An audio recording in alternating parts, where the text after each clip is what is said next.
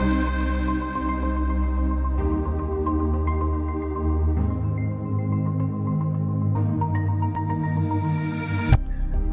a great pleasure to welcome today Anders Åslund, a good friend and leading expert on virtually everything connected to economic and political developments in Russia, Ukraine, and many other countries in the eastern neighborhood of the European Union.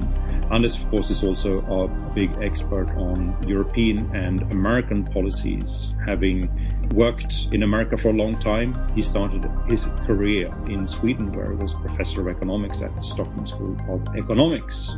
He is currently a senior fellow at the Atlantic Council and previously held similar positions at the Peterson Institute for International Economics and the Carnegie Endowment for International Peace, just to mention two of his previous employers. He is the author of many books, and I could strongly recommend them all. And one of my favorite books that Anders has written is Russia's Crony Capitalism, The Path from Market Economy to Kleptocracy. And Anders is also the author of a recent study called What Will Be the Impact if Nord Stream 2 is Completed?, which is exactly what we are going to talk about today. So, Anders, thank you so much for joining us and welcome. Thank you, Fredrik. Always good to be with you. So I wanted us to start the discussion about where we stand with Nord Stream 2 right now. So a state of play. So work to finish this pipeline restarted some months ago after a period when US sanctions forced some companies to cancel the participation in the construction of the pipeline. Comments from Moscow, Berlin, and Vienna over recent weeks suggest that Nord Stream 2 will soon be ready. And since the Biden administration has decided not to go ahead with new sanctions, many observers say that this is now a done deal, that Nord Stream 2 will become operable and probably operable in the foreseeable future. There are still political voices who say that it can or even should be blocked. And these calls got stronger after the poisoning of Alexei Navalny last summer, and they resurfaced again after Belarus forced a Ryanair flight to land in Minsk so they could capture the journalist and activist Roman Protasevich. So if we start there, Anders, where do we stand with Nord Stream 2? Is it soon going to be operable? No, it will take at least half a year in the very most favorable circumstances for Gazprom to get it operative, and probably a year or so if it goes ahead. So there are many hurdles on the way.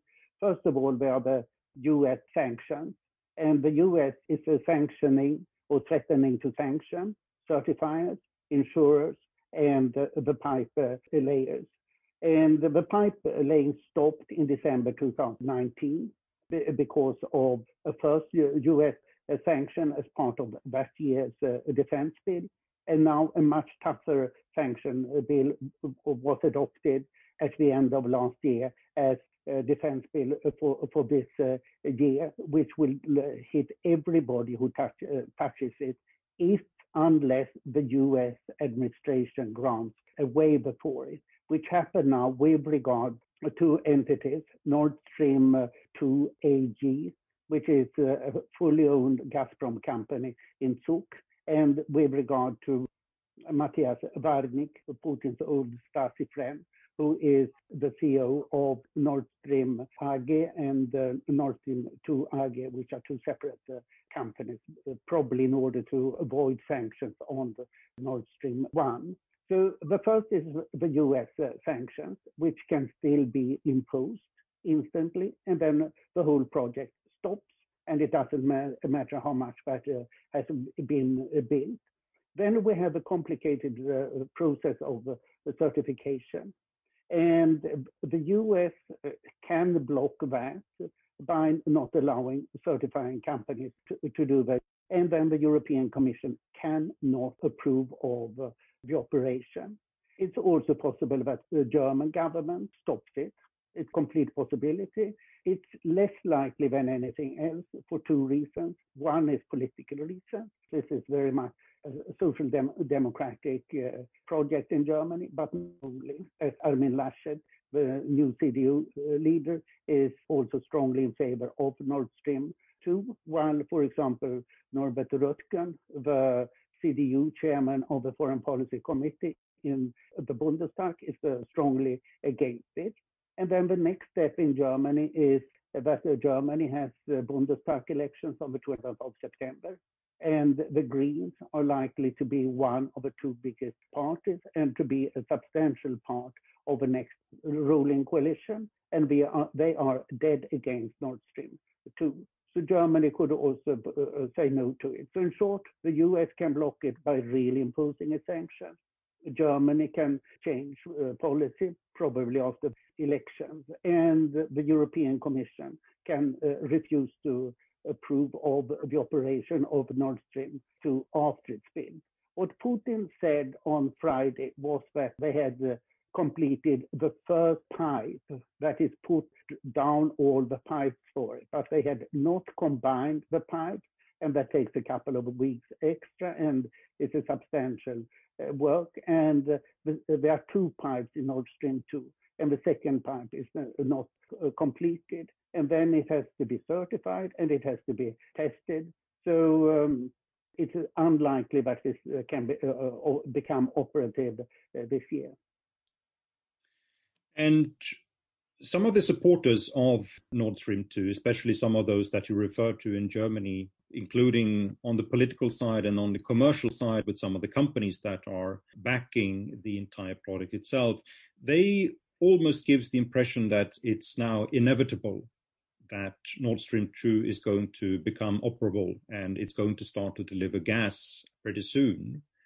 And they will also say that we have had sort of this discussion recurring over several years now, and the project has managed to survive, despite the fact that we've also had big incidents which have provoked political reactions also in Germany that have delayed the entire project itself.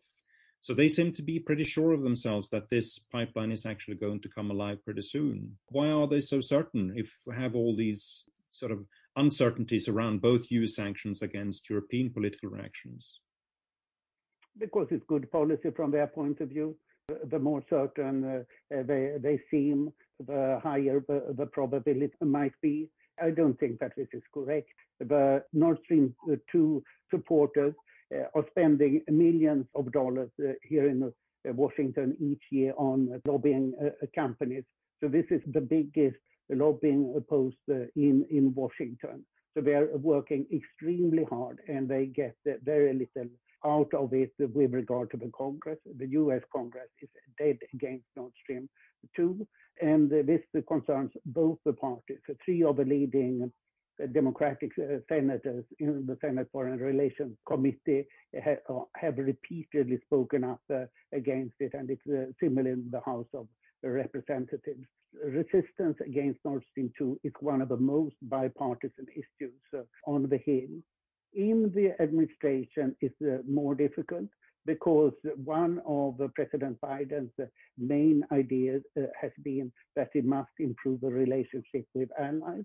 And as the White House seems to see it, Germany seems to be the foremost ally. So therefore, there is strong resistance to do anything that is not approved of by Germany. I think that this is the main impediment here in Washington. And there also seems to be that the National Security Council pushes more in favor of it than a State Department. So there seems to be a difference between these two entities here in Washington. But if you look up on Europe, it's three countries essentially that are in favor of Nord Stream 2. That's Germany, where the CDU is not as strongly in favor of it as SPD and Die Linke and the Alternative for Germany, while the Greens are dead against it. And FDP is mixed. Austria is strongly in favor, and Austria is very much a place where former top politicians tend to work for Russian state companies afterwards. And then it is the Netherlands because of Shell. And the five companies involved, two German companies, Uniper and Wintershall, Austrian OMV, Royal Dutch Shell in Holland, and then Engie. But France has an ambivalent attitude to Nord Stream 2.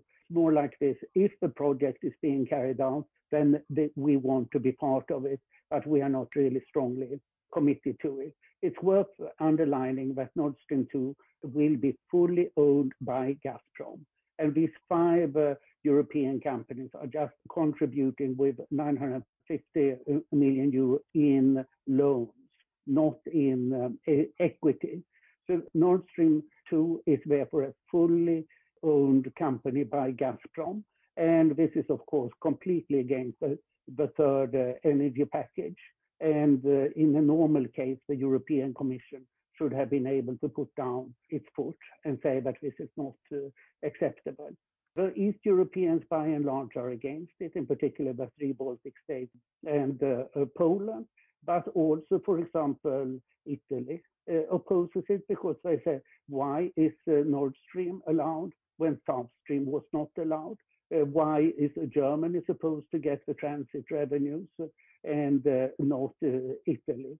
So there's also a north-south conflict that is not emphasized much, since this is more of a commercial nature than a political nature. So the short answer is the supporters of Nord Stream 2 are few and far between. They are in very important position, but there's no guarantee that they will win. I mean, I think this is one of the strange things with not just the second pipeline. I think we had a similar situation with the first pipeline as well, where over time, if you just look at Nord Stream 2, I think the European opposition to it has grown. And you see also more politicians being a bit more outspoken. And of course, it's difficult not to do it, given the political developments in Russia, their interference in other countries, what happened after the war in Ukraine and the annexation of Crimea, for instance. As I said initially, now we've had the poisoning of Navalny that also led to more voices in Europe being heard when it came to basically stopping it. But over time, I have had difficulties understanding the political logic behind this in Germany, because, as you say, even in Germany, the supporters of this project are pretty far and few between. You can speak to people like Norbert Röttgen, and you will hear sort of a view which is strongly against Nord Stream 2. You will have many other security foreign policy experts that clearly understands that the rest of Europe now look to Germany to be a force of instability in the entire European region by making itself and by extension Europe more dependent on piped gas that is going to come from Russia. So the understanding has been there. So why do you think a country like Germany struggled to come up with a more consistent response, which is also sort of more understanding of the huge problems that exist with this entire project? Yeah, I completely agree with your general outlook here. Germany has all along been the most European country. It has been the most multilateral big country in Europe. And here it's doing something that is completely unilateral. It is going against a big majority of the EU members. So where does it come from?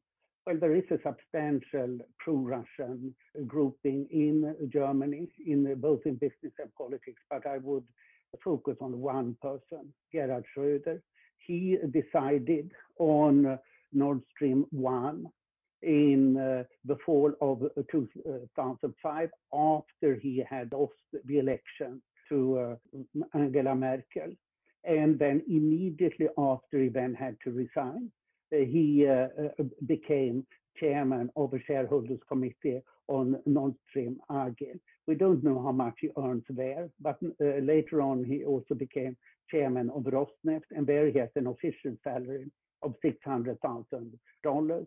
Nord Stream AG and Nord Stream 2 AG are private companies where these details are not available, but we may presume that he receives about $2 million a year. It might be more, because these Russian state companies often pay huge bonuses to top people. And who were his closest collaborators?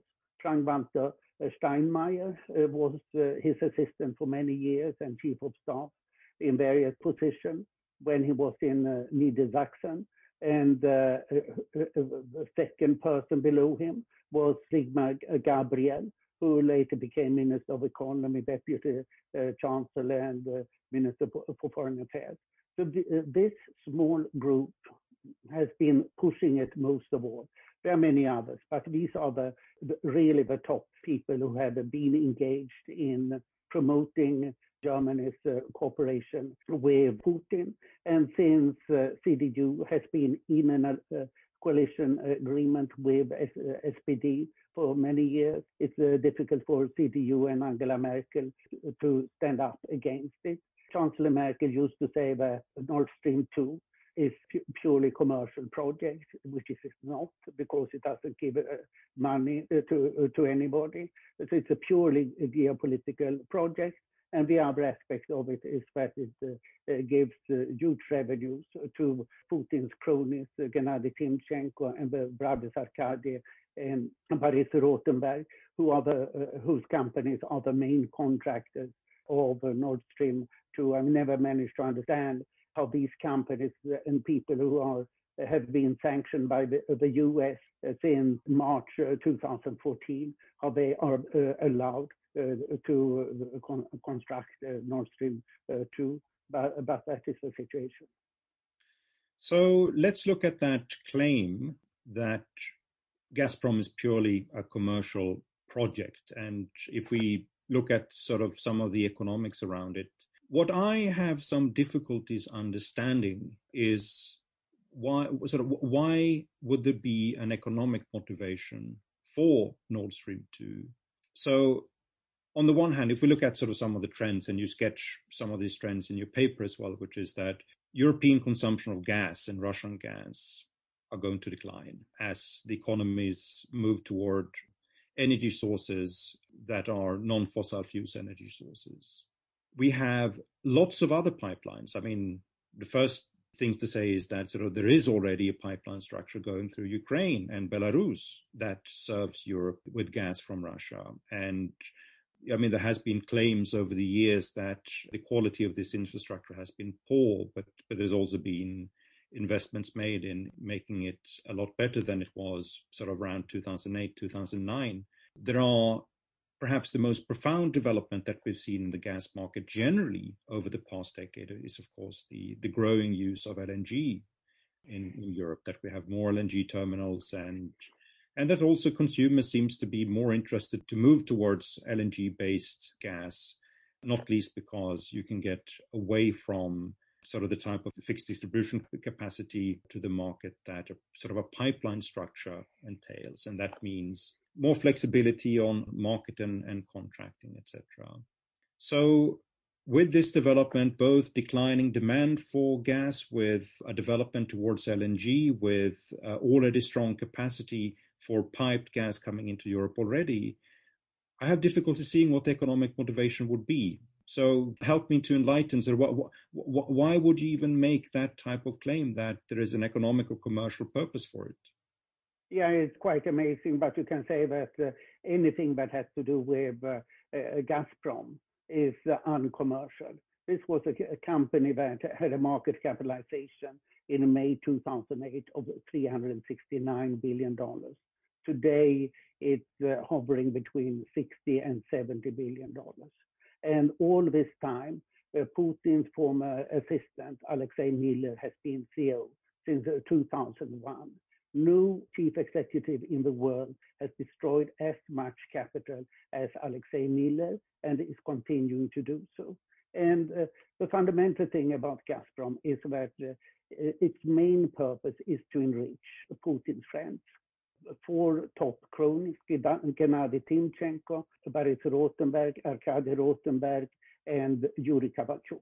Yuri Kovalchuk takes care of the financial and media assets of Gazprom, while Timchenko and the Rotenberg deliver gas pipelines, and Timchenko is also producing gas in Novatek that then gets privileged gas lines and support from Gazprom. So this is a crony business. And how do you get money most easily out of Gazprom?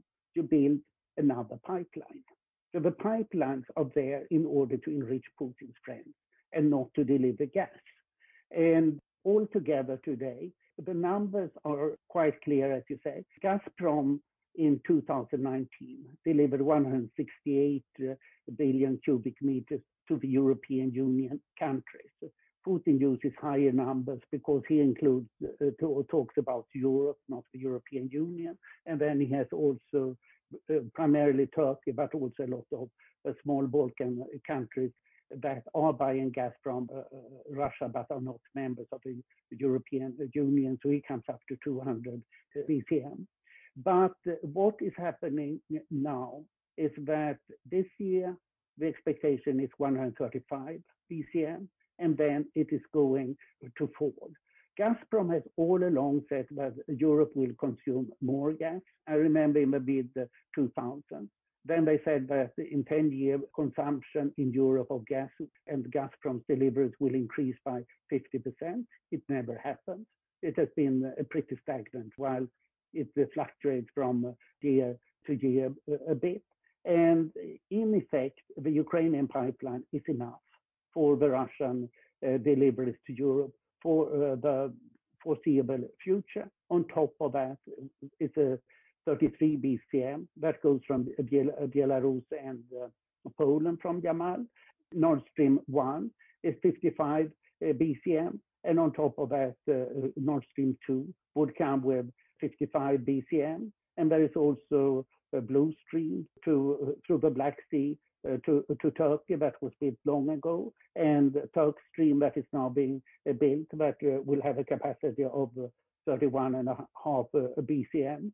So altogether, Russia will have a gas pipeline capacity that is twice as much or slightly more than is needed to deliver the gas to Europe. There is no question that Russia will increase its gas supplies to Europe. Putin just on Friday said that Russia will increase its supplies by 50 BCM in the next decade, at the same time as Europe will decrease its energy consumption, including the gas consumption. So what Russia says on these things is simply taken out of the air, and it has been the case for the last 20 years at least, and we should expect it to be so in the future also. They have no credibility apart from their strictly published statistics, which are actually quite decent. But all the public statements are, and all the forecasts are highly doubtful. Let us move to national security issues, and you have already mentioned, of course, that there is a strong geopolitical component to the Nord Stream pipelines, of course. So if we sort of flip this discussion around a bit and look at when we're going to look at the consequences for national security in Europe. So from the viewpoint of the Kremlin, what geopolitical and security advantages will they get from the two Nord Stream pipelines? And how do you think Russian leaders intend to use that or those advantages that the pipelines can give them? Well, first of all, it is a danger for Ukraine. Without the pipeline, Russia can freely undertake military operations in Ukraine without risking its very substantial gas revenues from Europe. Gazprom suffered badly financially from cutting off gas to Europe in January 2006 and again in January 2009. Then altogether 16 countries were hit, and the cut lasted for 2 weeks. In particular badly hit was Bulgaria. And you can say that gas cut in 2009 flipped the European Union so that the third energy package was adopted. So it's thanks to Gazprom that Europe has really moved on, so that we have now lots of converters, we have lots of pipelines, we have lots of LNG, and we have lots of storage. So that way Gazprom has actually greatly helped Europe to become much more market-oriented in the gas sector. And in particular, the 2009 cut meant that Gazprom could never come back as an increasing gas power in Europe. This was quite devastating for Gazprom. And therefore we are where we are. And what would happen in terms of security? There are two Western countries that have never suffered anything from gas cuts. That's Finland and it's Germany. So these are the two countries that say we can say that Gazprom is reliable. Nobody else can say so. The Baltic countries have suffered, and Ukraine has suffered the worst. But all post-Soviet countries, for example, Georgia and Moldova have, not to mention Turkmenistan, have suffered badly from Gazprom. So Gazprom is very unreliable in all commercial relations. And what would happen if 80% of the gas to Europe from Russia is going from one pipeline system? Do you think that the Kremlin could stay away from the temptation to cutting it off during a nice cold January in Europe for one political reason or the other? So the first security reason is the Ukraine. The second is Europe. This is very dangerous for Europe's security. And looking then at those who are going to be dependent on the gas that will be distributed through Nord Stream 2, what countries are we talking about? Is it only Germany or is it other countries as well? Germany's consumption is about 40 BCM a year, and this would be 110 BCM. So the whole of Eastern Europe would be supplied by the Nord Stream system. And very little would go through some other pipeline. I presume that it will be through Turk Stream and that nothing will go through Ukraine. And probably Belarus and Poland will also be cut off. So this means that there are a number of countries that, in the event that there will be a political decision to cut the supply, they will not have the capacity to quickly substitute, right, the gas that will be distributed through the Nord Stream pipelines. Well, I would presume that a natural market reaction will be that we will see more development of LNG. It's quite interesting to see that in the three Baltic countries, Gazprom had joint ventures owning the pipeline system. And since the three Baltic countries are complying with EU legislation, they have fully unbundled.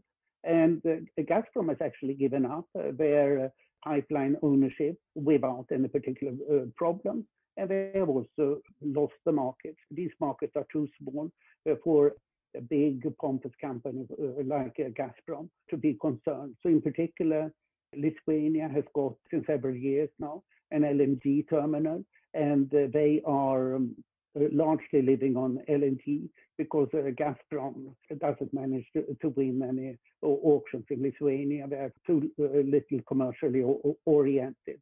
So even if Gazprom has very low production costs and transportation costs as is now, they cannot utilize these because this is not really a commercial company, but a company for the enrichment of the Putin elite.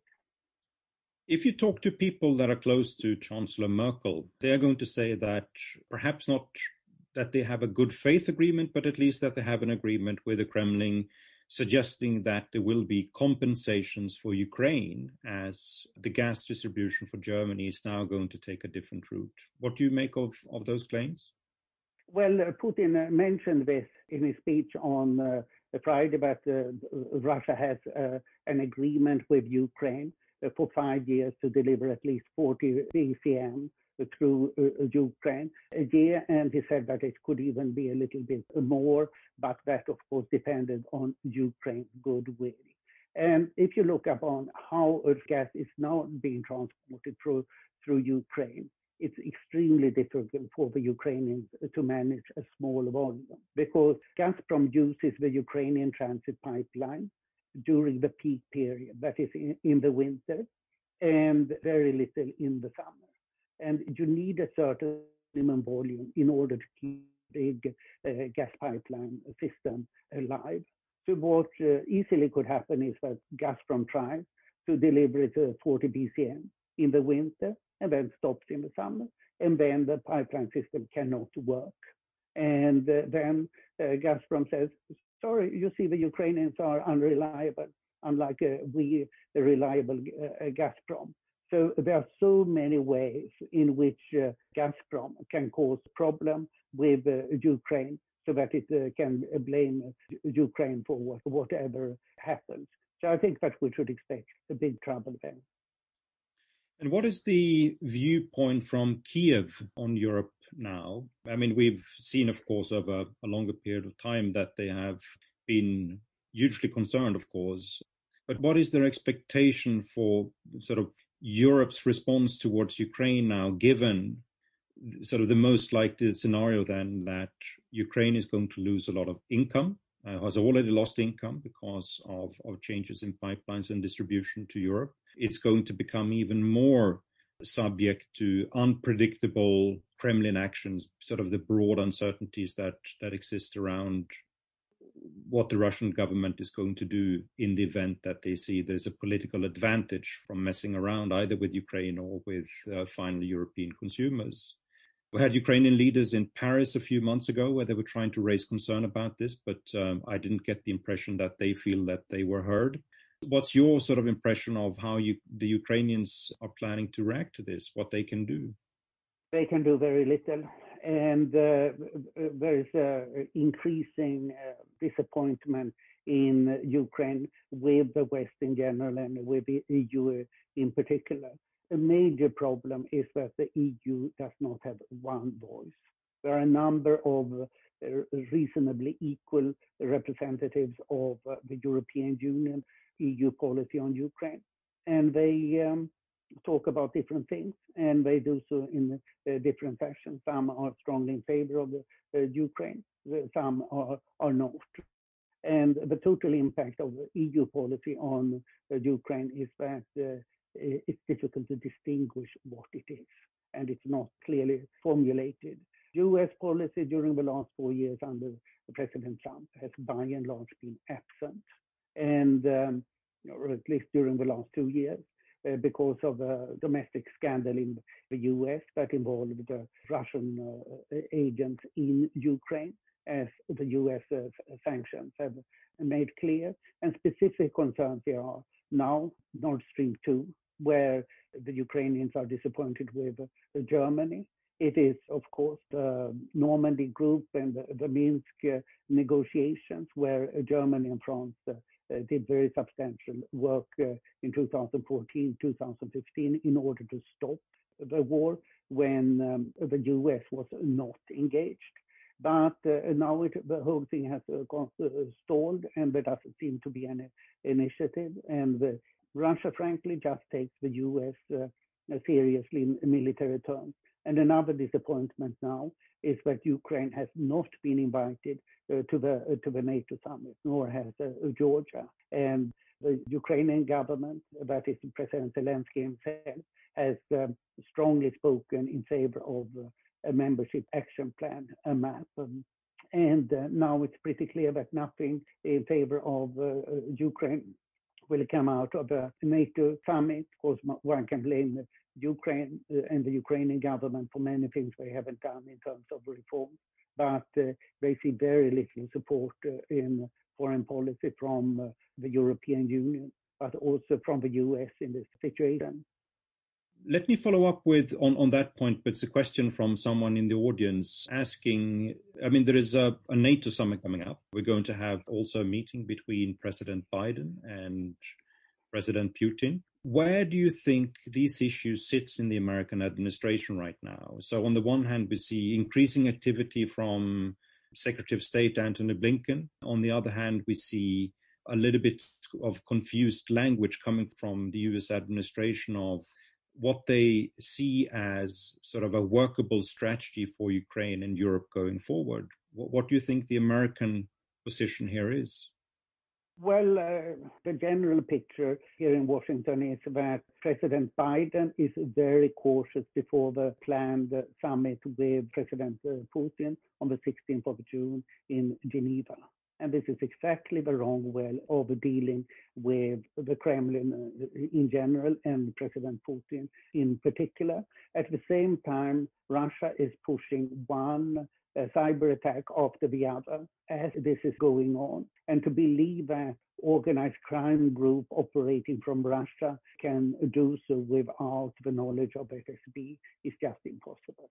So the FSB is a very sophisticated organization when it comes to cyber.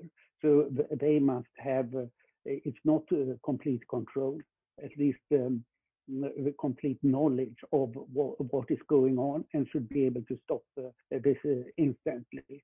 And the US is not saying this, but they are saying that private organized crime groups in Russia are probably behind, which is a sign of weakness. We saw in late April that two big US naval ships that were about to go into the Black Sea turned around. And while Russia had put a lot of ships into the Black Sea, this was completely wrong. And somebody in the White House apparently thought that one shouldn't provoke the Russians. You don't provoke the Russians by anything but being too weak. So this was a straightforward provocation to Russia to do something. On the positive side, all the top people in Washington called their Ukrainian counterparts and top counterparts in Europe, and also to some extent in Moscow, when Russia was doing its big build-up around Ukraine. Say that there were about 20 top-level phone calls in this connection and across the Atlantic. And this was quite substantial. And I can't remember that I've seen such a US operation. But two big things that I mentioned before.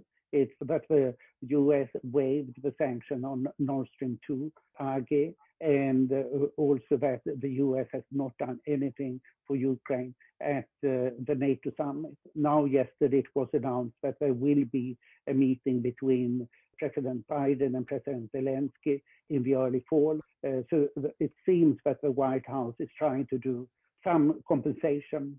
Of course, it matters that the National Security Council, for domestic political reasons, was fully manned from the beginning.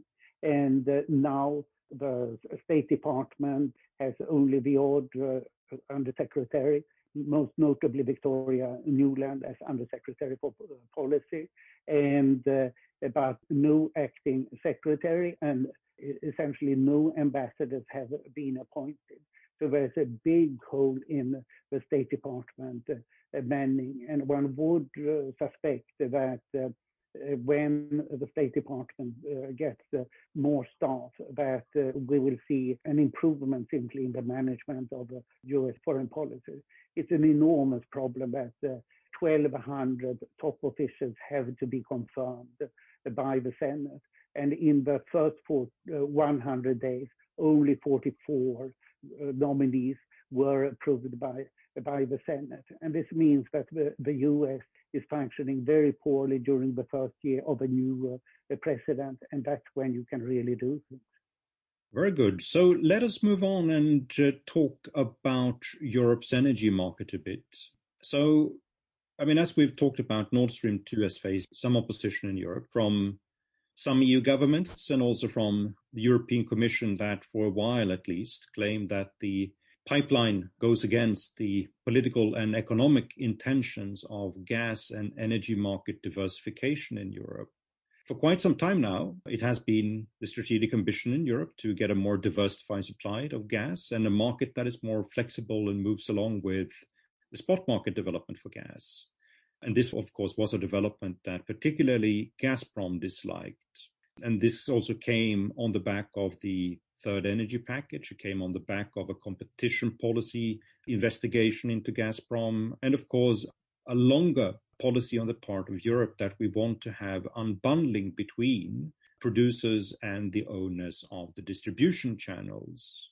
So if we now look towards the combined effect of Nord Stream 1 and Nord Stream 2, do you think this is going to provide some new market power for Gazprom? I mean, in a way it does, but in a way it may not do it. The question here becomes, will Gazprom be able sort of to go back to its past practices of contracting with suppliers in a way that basically lead us into bad market structure and to bad contracts that are going to keep consumers held back for a pretty long period of time? I see a certain danger in it, but I'm not too worried about it. Of course, these 5 European energy companies that have joined here, they hope for some kind of cartel, which will allow them to charge higher prices. So this is an attempt to undermine the EU energy policy, as you say. But I must say that I'm quite impressed with EU energy policy when it comes to gas sector. And the proof of it is that the gas prices today are about half of what they were before 2014, and they are staying there. Gazprom always emphasized that LNG accounts for a very small part of the gas supply to Europe. I emphasize that LNG is today the price setter. Often LNG to Europe is sold below cost, but doesn't matter. The important thing is that the LNG suppliers are prepared to set lower prices than Gazprom and others are prepared to offer. So therefore, LNG drives down the price, and Europe is benefiting from that. How much gas that comes from LNG doesn't really matter. What does matter is that LNG is freely available, and that much of it is being delivered on the spot market, because a lot of LNG is still delivered on long contracts. In particular, Qatar has insisted on keeping contracts that are quite similar to the Gazprom contract as far as possible, since Qatar was the first big exporter of gas. But the market is improving all the time. So I think that there will be some throwback, but I do hope that European Commission, in particular the market commissioner, will be strong enough to stand up against it. Going back to that old competition policy and the antitrust case that were up a couple of years ago, I mean, that concerned also the effect on market prices that would come from basically having opaque ownership structures between distribution and retail sections of the market. And of course, Gazprom was involved in that. I mean, do you see that there is that particular type of problem here as well, that sort of we've tried to move towards sort of unbundling the ownership structures here between retailers and producers and distributors? But now sort of if I understand you correctly, we're going to have Gazprom not just owning Nord Stream 2 and the pipeline that goes in. They're also the ones who are going to deliver the gas on these particular pipeline. And that seems to me goes against the entire philosophy behind the energy market reforms that Europe did. Indeed, and if I understand it rightly, there has been some compromise between, on the one hand, Germany and Gazprom, on the other hand, the European Commission, that further energy package does not apply to territories outside of the European Union. So that there is a negotiation of how the last very bit of Nord Stream 2 is being treated. So, of course, as you said, this is completely against the European energy policy, and it's only because of massive German lobbying within the European Union institution, particularly in the Commission, that this has been possible. So this is really a shame. This is damaging EU energy policy. All right. Picking up 2 questions from the audience. The first one is on US sanctions, and it says that my impression from the decision that came from the Biden administration just a couple of months ago is that they are most likely not going to do anything in the future that may have the consequence of damaging Germany and Germany's dependency on Nord Stream piped gas in the future. Is my impression correct? I don't think that this is quite correct, because any US administration has to manage its relationship with Congress. And I understand that because of Nord Stream 2, there's been about 20 holds on senior national security officials put so that they cannot be discussed or confirmed in the Senate. We know that there were holds on the top people in the State Department and on the CIA, or Bill Burns. And Antony Blinken, the Secretary of State, has issued a very strong statement in order to release two of these holds, but there are many more. So the Congress can block the administration very substantially. And it's not obvious to me that the US administration can manage to get it through, since it's a strong bipartisan majority that support the very tough sanctions on Nord Stream 2. And I should also emphasize that US sanctions, when they are complete blocking sanctions, what is called ISDN list here designation, they are very severe, because that means that you cannot operate in dollars. And any international company operates in dollars, because almost 2/3 of all international payments are being made in dollars. And this concerns in particular raw materials such as energy, because there's a lot of churning, that these products are normally bought and sold on the commodity market back and forth 4 times or so. And then it matters that you have high liquidity, and you have higher liquidity in dollars than in anything else. And each dollar passes through the 3 main money banks in New York, JP Morgan, Citi, and BNY Mellon. And these banks are now forced by the US Treasury to have strict compliance. So if sanctioned company tries to do a transaction through these banks, they will report it to the financial police of the Treasury, FinCEN. And it's not necessary that FinCEN takes action against everything, but the banks will be highly reluctant to deal with a sanctioned company. And therefore, a sanctioning by the US Treasury is a very serious impediment. And we saw, for example, that the Swiss company Allseas, that was laying pipe until December 2019, stopped instantly when they heard that there would be sanctions. Now there have been several certifiers and insurers that have quietly withdrawn from the pipe laying. So the 2 ships that are laying pipes now are Russian ships, Akademikersky and Fortuna, and both are sanctioned by the US, but the pipes are lying in the German Mecklenburg port of Mukran, and they are then being transported by Russian ships out to Fortuna and Akademikersky. And these transport ships are not sanctioned by the US. They should have been. A couple of them have been sanctioned, but there are at least a dozen of them doing these jobs. So US sanctions can be very severe, much more severe than people first realize.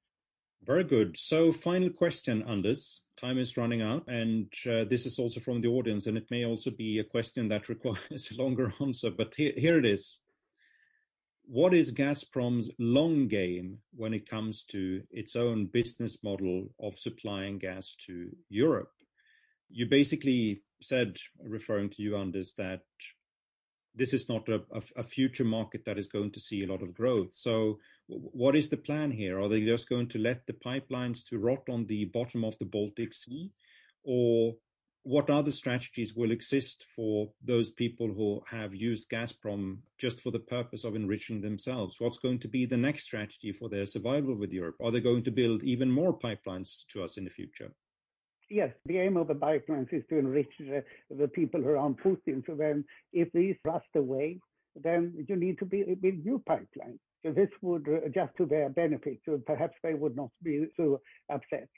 I should add here that the Gazprom and also the Transnet oil pipeline company want to take as much as possible of their transports on Russian territory.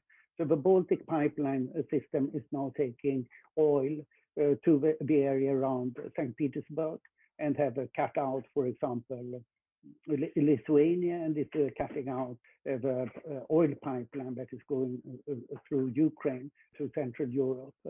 So these are activities that are going on in parallel with the gas activity, but they are much less political and appear less dubious than what we are seeing in the gas area.